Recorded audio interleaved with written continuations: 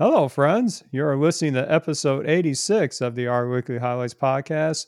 You might say this is a bonus because this is actually our second episode in 1 week. Don't get used to it, folks, but we figured we would catch up a little bit on what we missed when we were out on break a little bit. So we're actually going to be talking about this week's current issue. But my name is Eric, and I can't just talk about that myself. I got to bring in my awesome co host, Mike Thomas. Mike, it just seems like yesterday we were talking to each other. Maybe? It does. Well, you and I, we've got nothing to do, so we might as well record two our weekly episodes in 1 week. Yeah, that free time. Why do people complain about that? We got all of it. Who needs to debug an HPC cluster? Yeah. That Let that it wait. that's that's wasted effort. No. Yeah. But I'm very happy to have that behind me.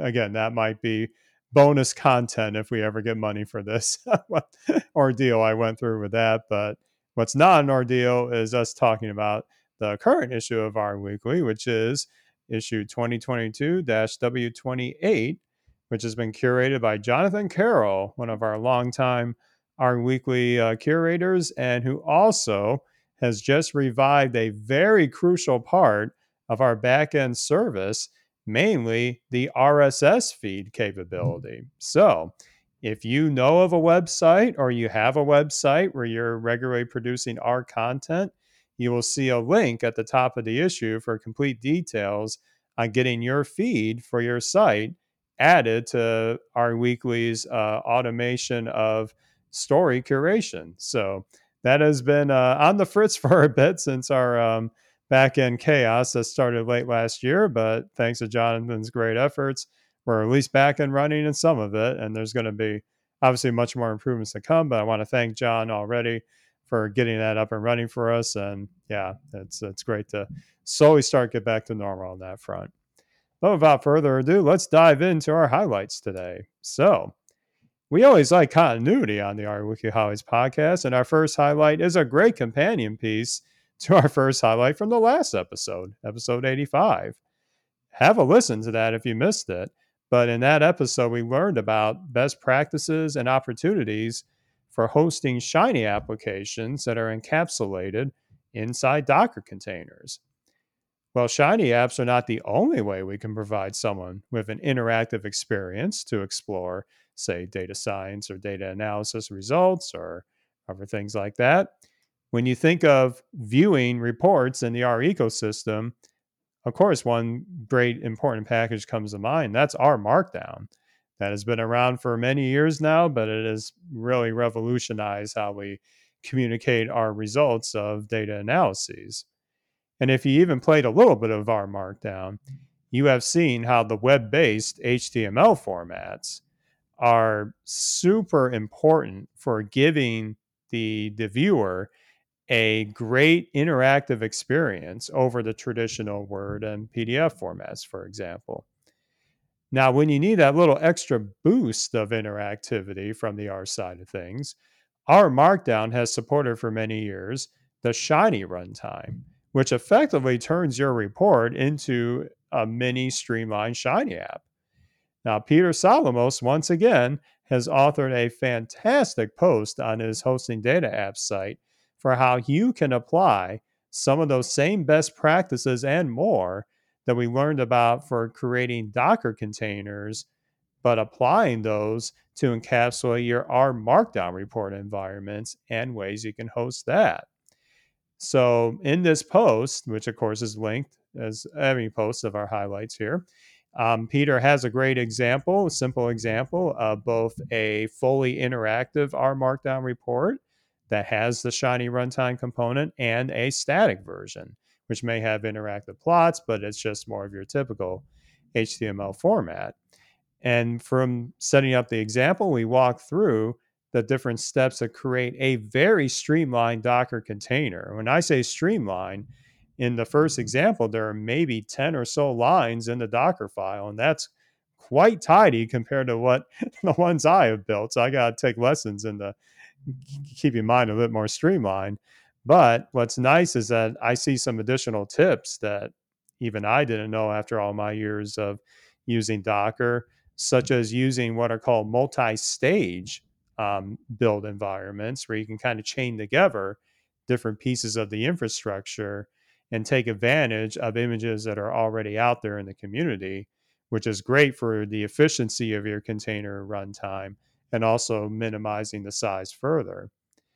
And I'm also intrigued by another capability that he mentions on the hosting side of it called OpenFaaS. Hopefully, I'm saying that right, which is another way to host what we call these serverless applications that are built on Docker, but it gives you some additional metrics if you want to look at, say, usage tracking or overall performance of your hosted content. So, again, it's more choice in this field.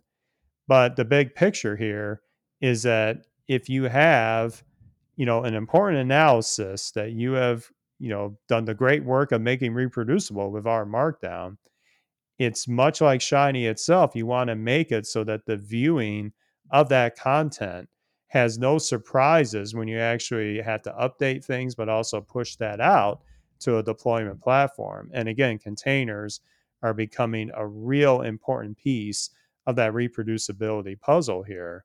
And again, with what Docker brings you is more choice into where you actually put this content.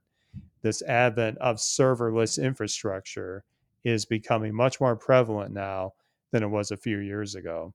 So again, definitely check out Peter's post for the specific Docker images, the Docker layers, and the Docker file that are encapsulating the R Markdown report. But it's very straightforward. And again, it's a great companion to this bigger picture of leveraging container technology in innovative ways. Yeah, well, it seems like there's a theme across Peter and Analythium's blog posts, which is awesome. And last week was Docker containers and Shiny. This week it's all about Docker containers and R Markdown, but not straying too far away from Shiny because we're talking about interactive R Markdown. And at like a really high 10,000 foot level, I think this goes beyond analyzing data, and it's all about building services for people to use and consume. And one of the most common issues I've heard about in the past when you're trying to build R Markdown driven services is slow knitting and rendering. And we know that, if you're knitting just in your RStudio pane, knitting a file takes a lot longer than it would just to run a script in your environment. And that's because it's got to render all this HTML. And that time might make it impractical to build a service that multiple people are trying to access simultaneously, for instance. Fortunately, Peter highlighted something that I didn't know, that there is a YAML option called Runtime Shiny RMD instead of Runtime Shiny that you can put in your YAML header of your interactive R Markdown document. And it allows you to pre-render a lot of the HTML beforehand, which leads to some serious speed improvements. So really cool to see that option. That was new to me.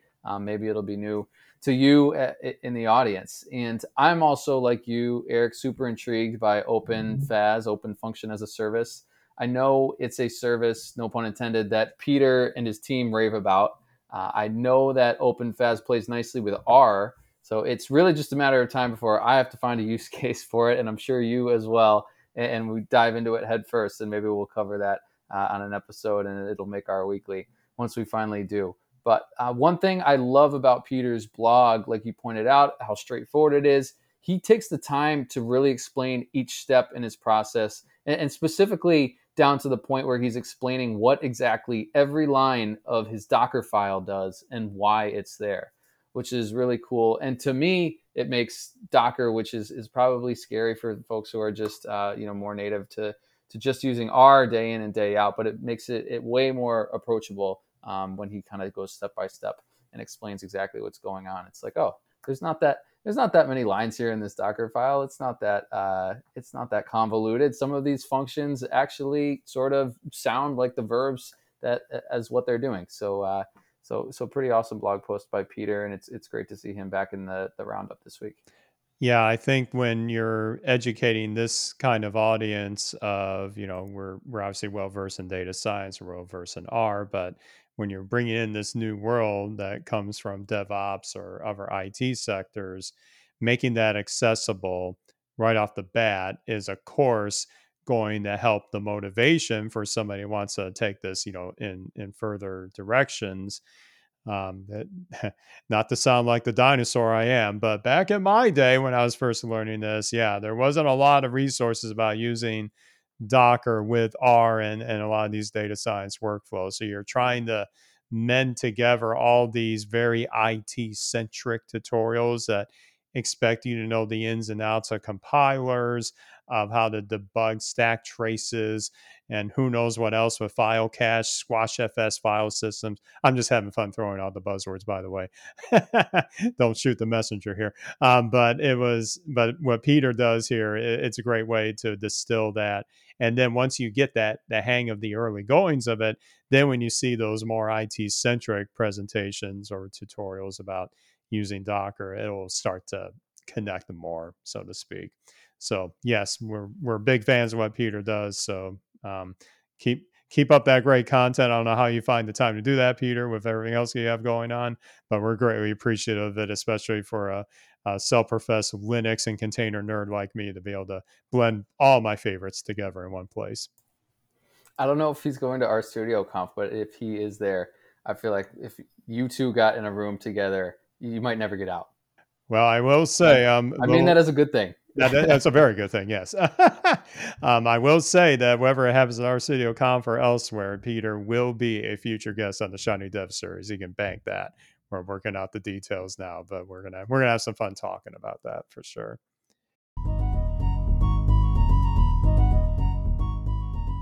Speaking of fun, it seems like just yesterday that Absalon held the very successful Absalon Shiny Conference that took place back in April. Like I said, it doesn't seem that long ago. And there was a lot of terrific content from many prominent members of the Shiny community. In fact, yours truly here and your favorite co-host here have had some great presence at that same conference too. You got to check out Mike's awesome talk on creating custom bootstrap cards for your Shiny app. That was a lot of fun to watch live, and it is, of course, on YouTube, like all the other recordings. And also, you joined me on a great Shiny Dev Series panel discussion. So we'll have links to both of those in the supplements of the show notes here. And the conference was also greatly supported by RStudio. Of course, that's where Shiny came from, right? And they provided terrific content in a few different ways as well. So Isabella Velasquez from RStudio has a great write-up on the RStudio blog with a bit of key takeaways and summaries from the contributions that they made to the Shiny conference. And there are two main ones in particular. First, Barrett Schlurke, who we've heard about in his great adventures and author of the Plumber Package, has recently released the next generation of testing and regression testing in Shiny apps, the package called Shiny Test 2. This is a terrific improvement over the original Shiny test. In fact, I cannot stress enough how much better excuse the pun, the plumbing behind Shiny Test 2 is compared to Shiny Test the original, mainly with using the headless Chrome browser to launch your application interactively in a browsing session versus the old Phantom JS framework, which has been basically end of life for over 5 years or so. I'm probably exaggerating here, but I went through a lot of wars with that, and I'm never going to get those hours back debugging Phantom JS quirks, but I've already had in my early explorations of Shiny Test 2 a much smoother experience running that on some simple apps thus far. And I liken Shiny Test 2 in a similar way to what RENV is to the older PackRat. It's taking those same ideas, but you see so many user experience improvements. You see so much backend improvements, hence why it's a brand new package. Like Barrett had to make the call that it wasn't worth trying to keep backward compatibility with the original Shiny test in the infrastructure side of things. But it is a fresh beginning, but you still can import your old Shiny test scripts into a Shiny Test 2 framework. So you get the best of both worlds here, a streamlined backend and to be able to import what you did previously. And on top of that, at the conference, I was extremely lucky to be able to moderate the keynote panel discussion at the very end with RStudio's own Winston Chang and Joe Chang from the Shiny team, as well as Absalon's president, Philippe Satura, to revisit a few key, you might say, nostalgic areas of previous development in Shiny, their take on a lot of the questions from the community, especially around alternative frameworks for building applications in data science, and some hints about the future of Shiny, which yours truly tried to get them to reveal a little more, but apparently we're not going to hear more about that until RStudio Conf.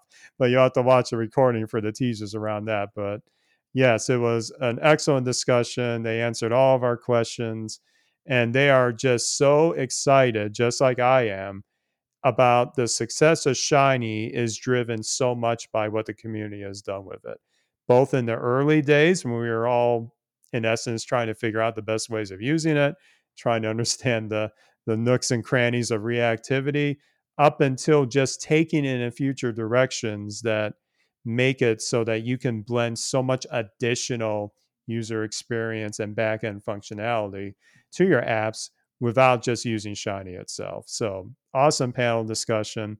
Am I biased about? Oh, heck yeah, I am. But it's definitely worth a watch if you didn't catch it live.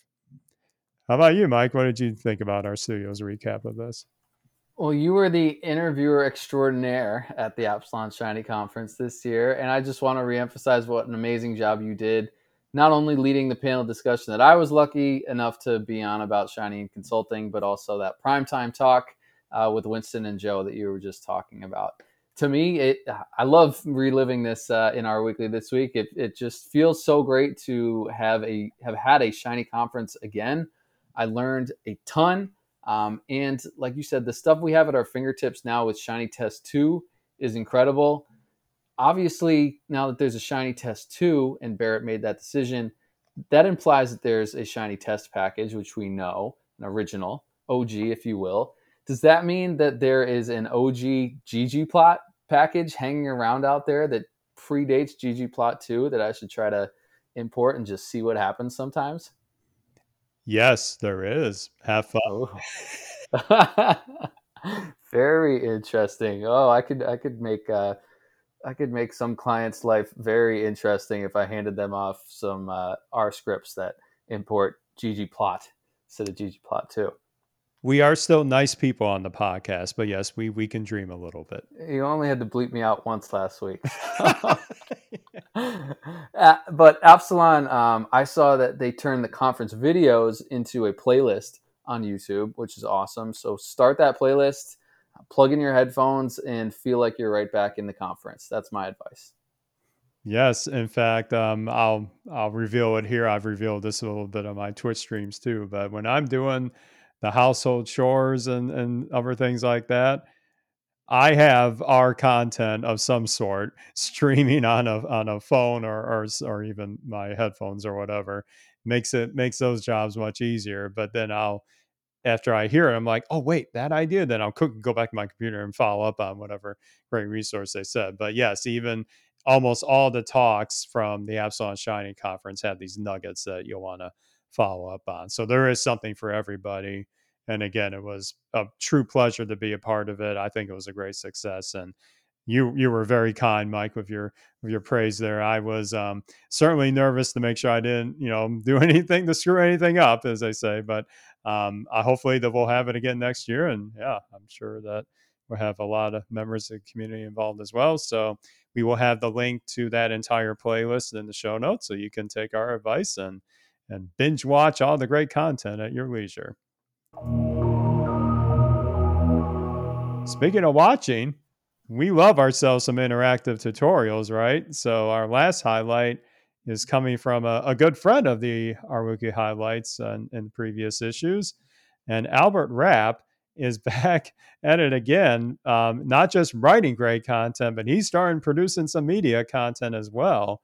And he's built this, he's recorded this great tutorial building a point and click game within Shiny involving mapping data, which I know can be quite a hairy experience, but this is a terrific tutorial here. Mike, why don't you take us through what you learned from that? Yes, it's nice to see Albert back in the rotation, not just once this week, but twice. And that's some foreshadowing for a little bit later on. But he is back educating us this time with a video instead of a blog, which is awesome, up on YouTube as well.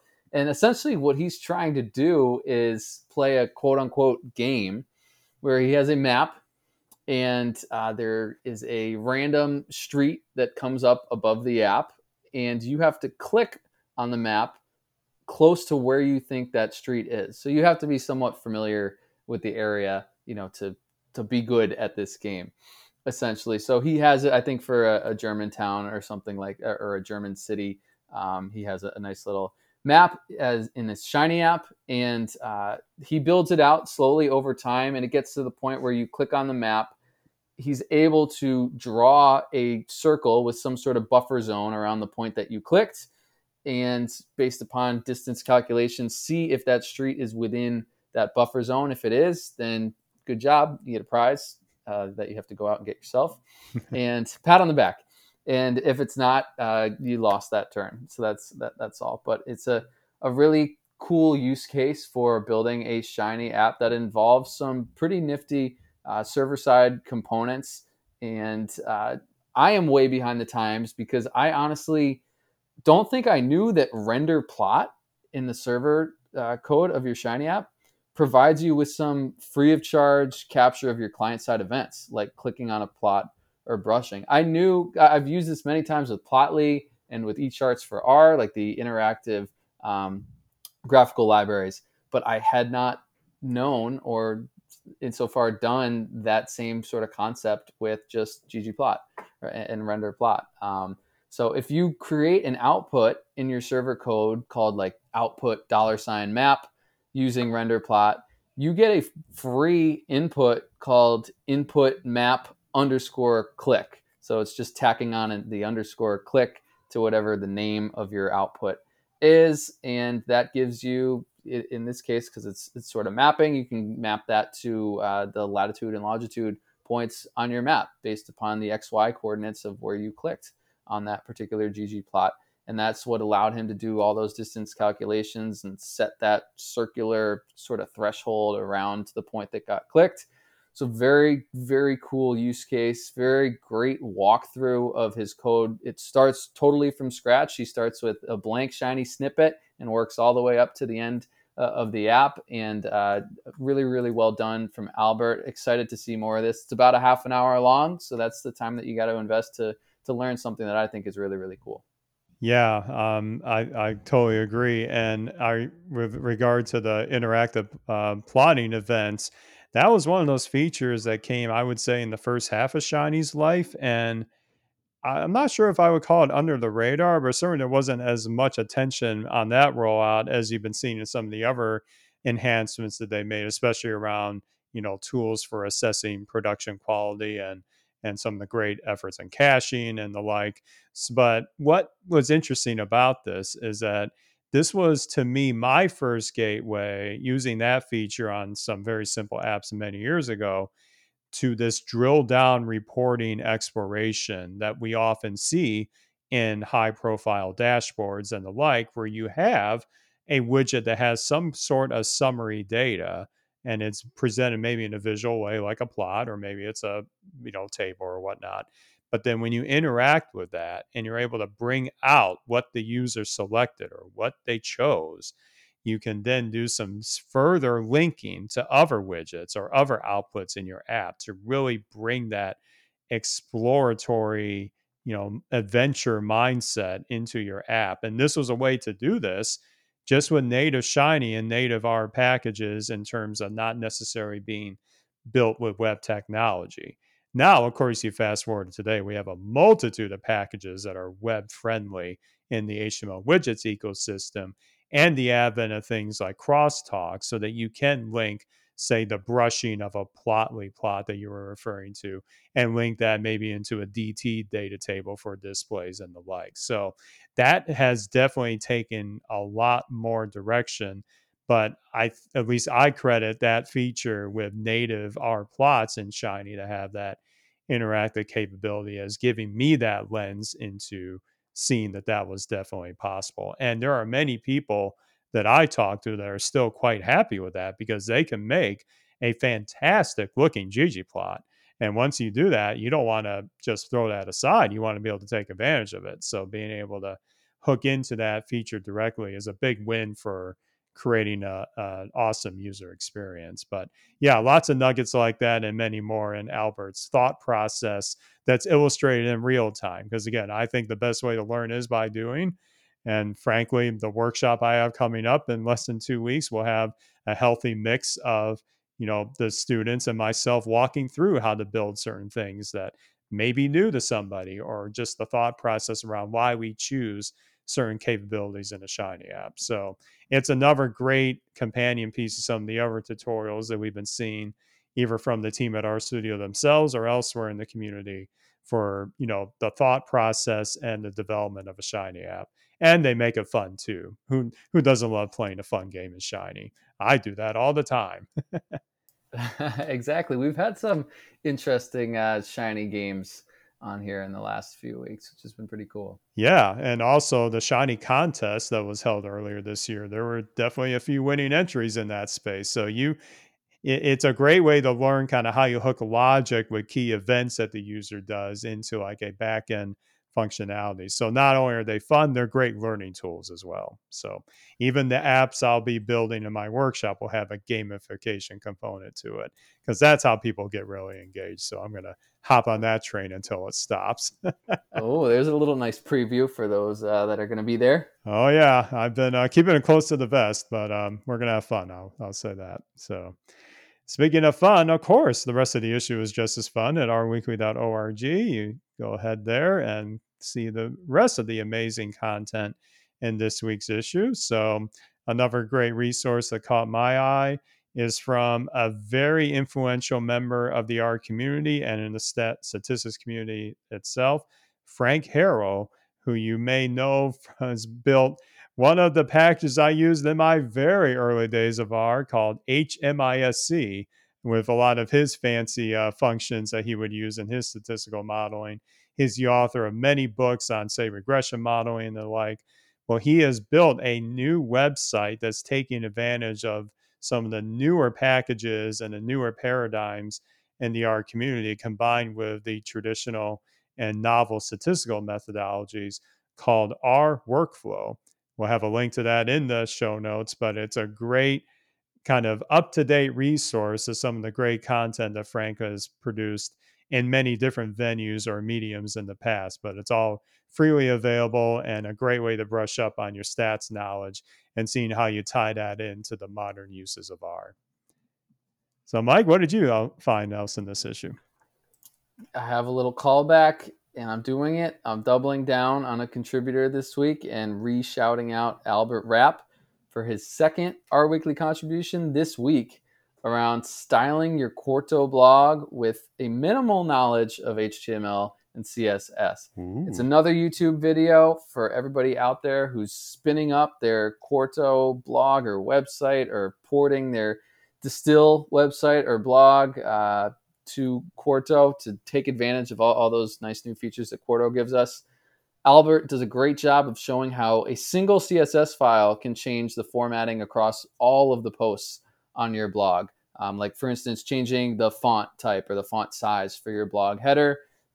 All you got to do is change that in a single CSS file or SCSS file, as he demonstrates, and that'll cascade through all the posts in your blog. So very cool that you have this sort of one-stop shop on your Quarto blog to be able to manage all of the formatting components that you could ever want and need for publishing those beautiful blog posts with Quarto.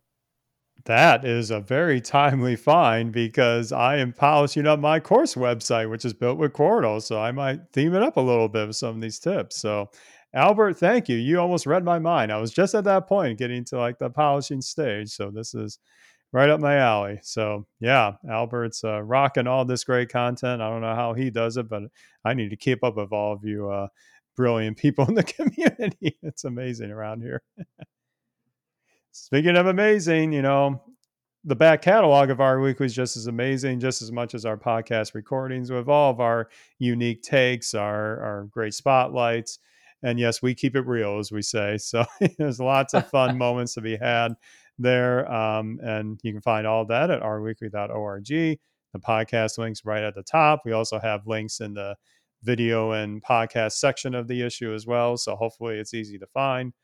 And certainly our thanks to all of you that have been contributing with your poll requests. And if you have great content that you'd like featured in the issue, please get in touch with us at the GitHub repo and send a pull request to our draft, and we'll have that reviewed and merge that into the upcoming issue. And more backend services are being resurrected, and we got some big plans for that. So we'll be keeping you all up to date on this very podcast on those efforts as well. Speaking of up to date, Mike, where can people find you online if they want to see what you're up to in your adventures? Sure, you can reach out via Twitter if you'd like, Mike_Ketchbrook, KETCHBROOK, or you can check out Ketchbrook Analytics on LinkedIn to see what we're up to. Post probably a little bit more there than I do on Twitter.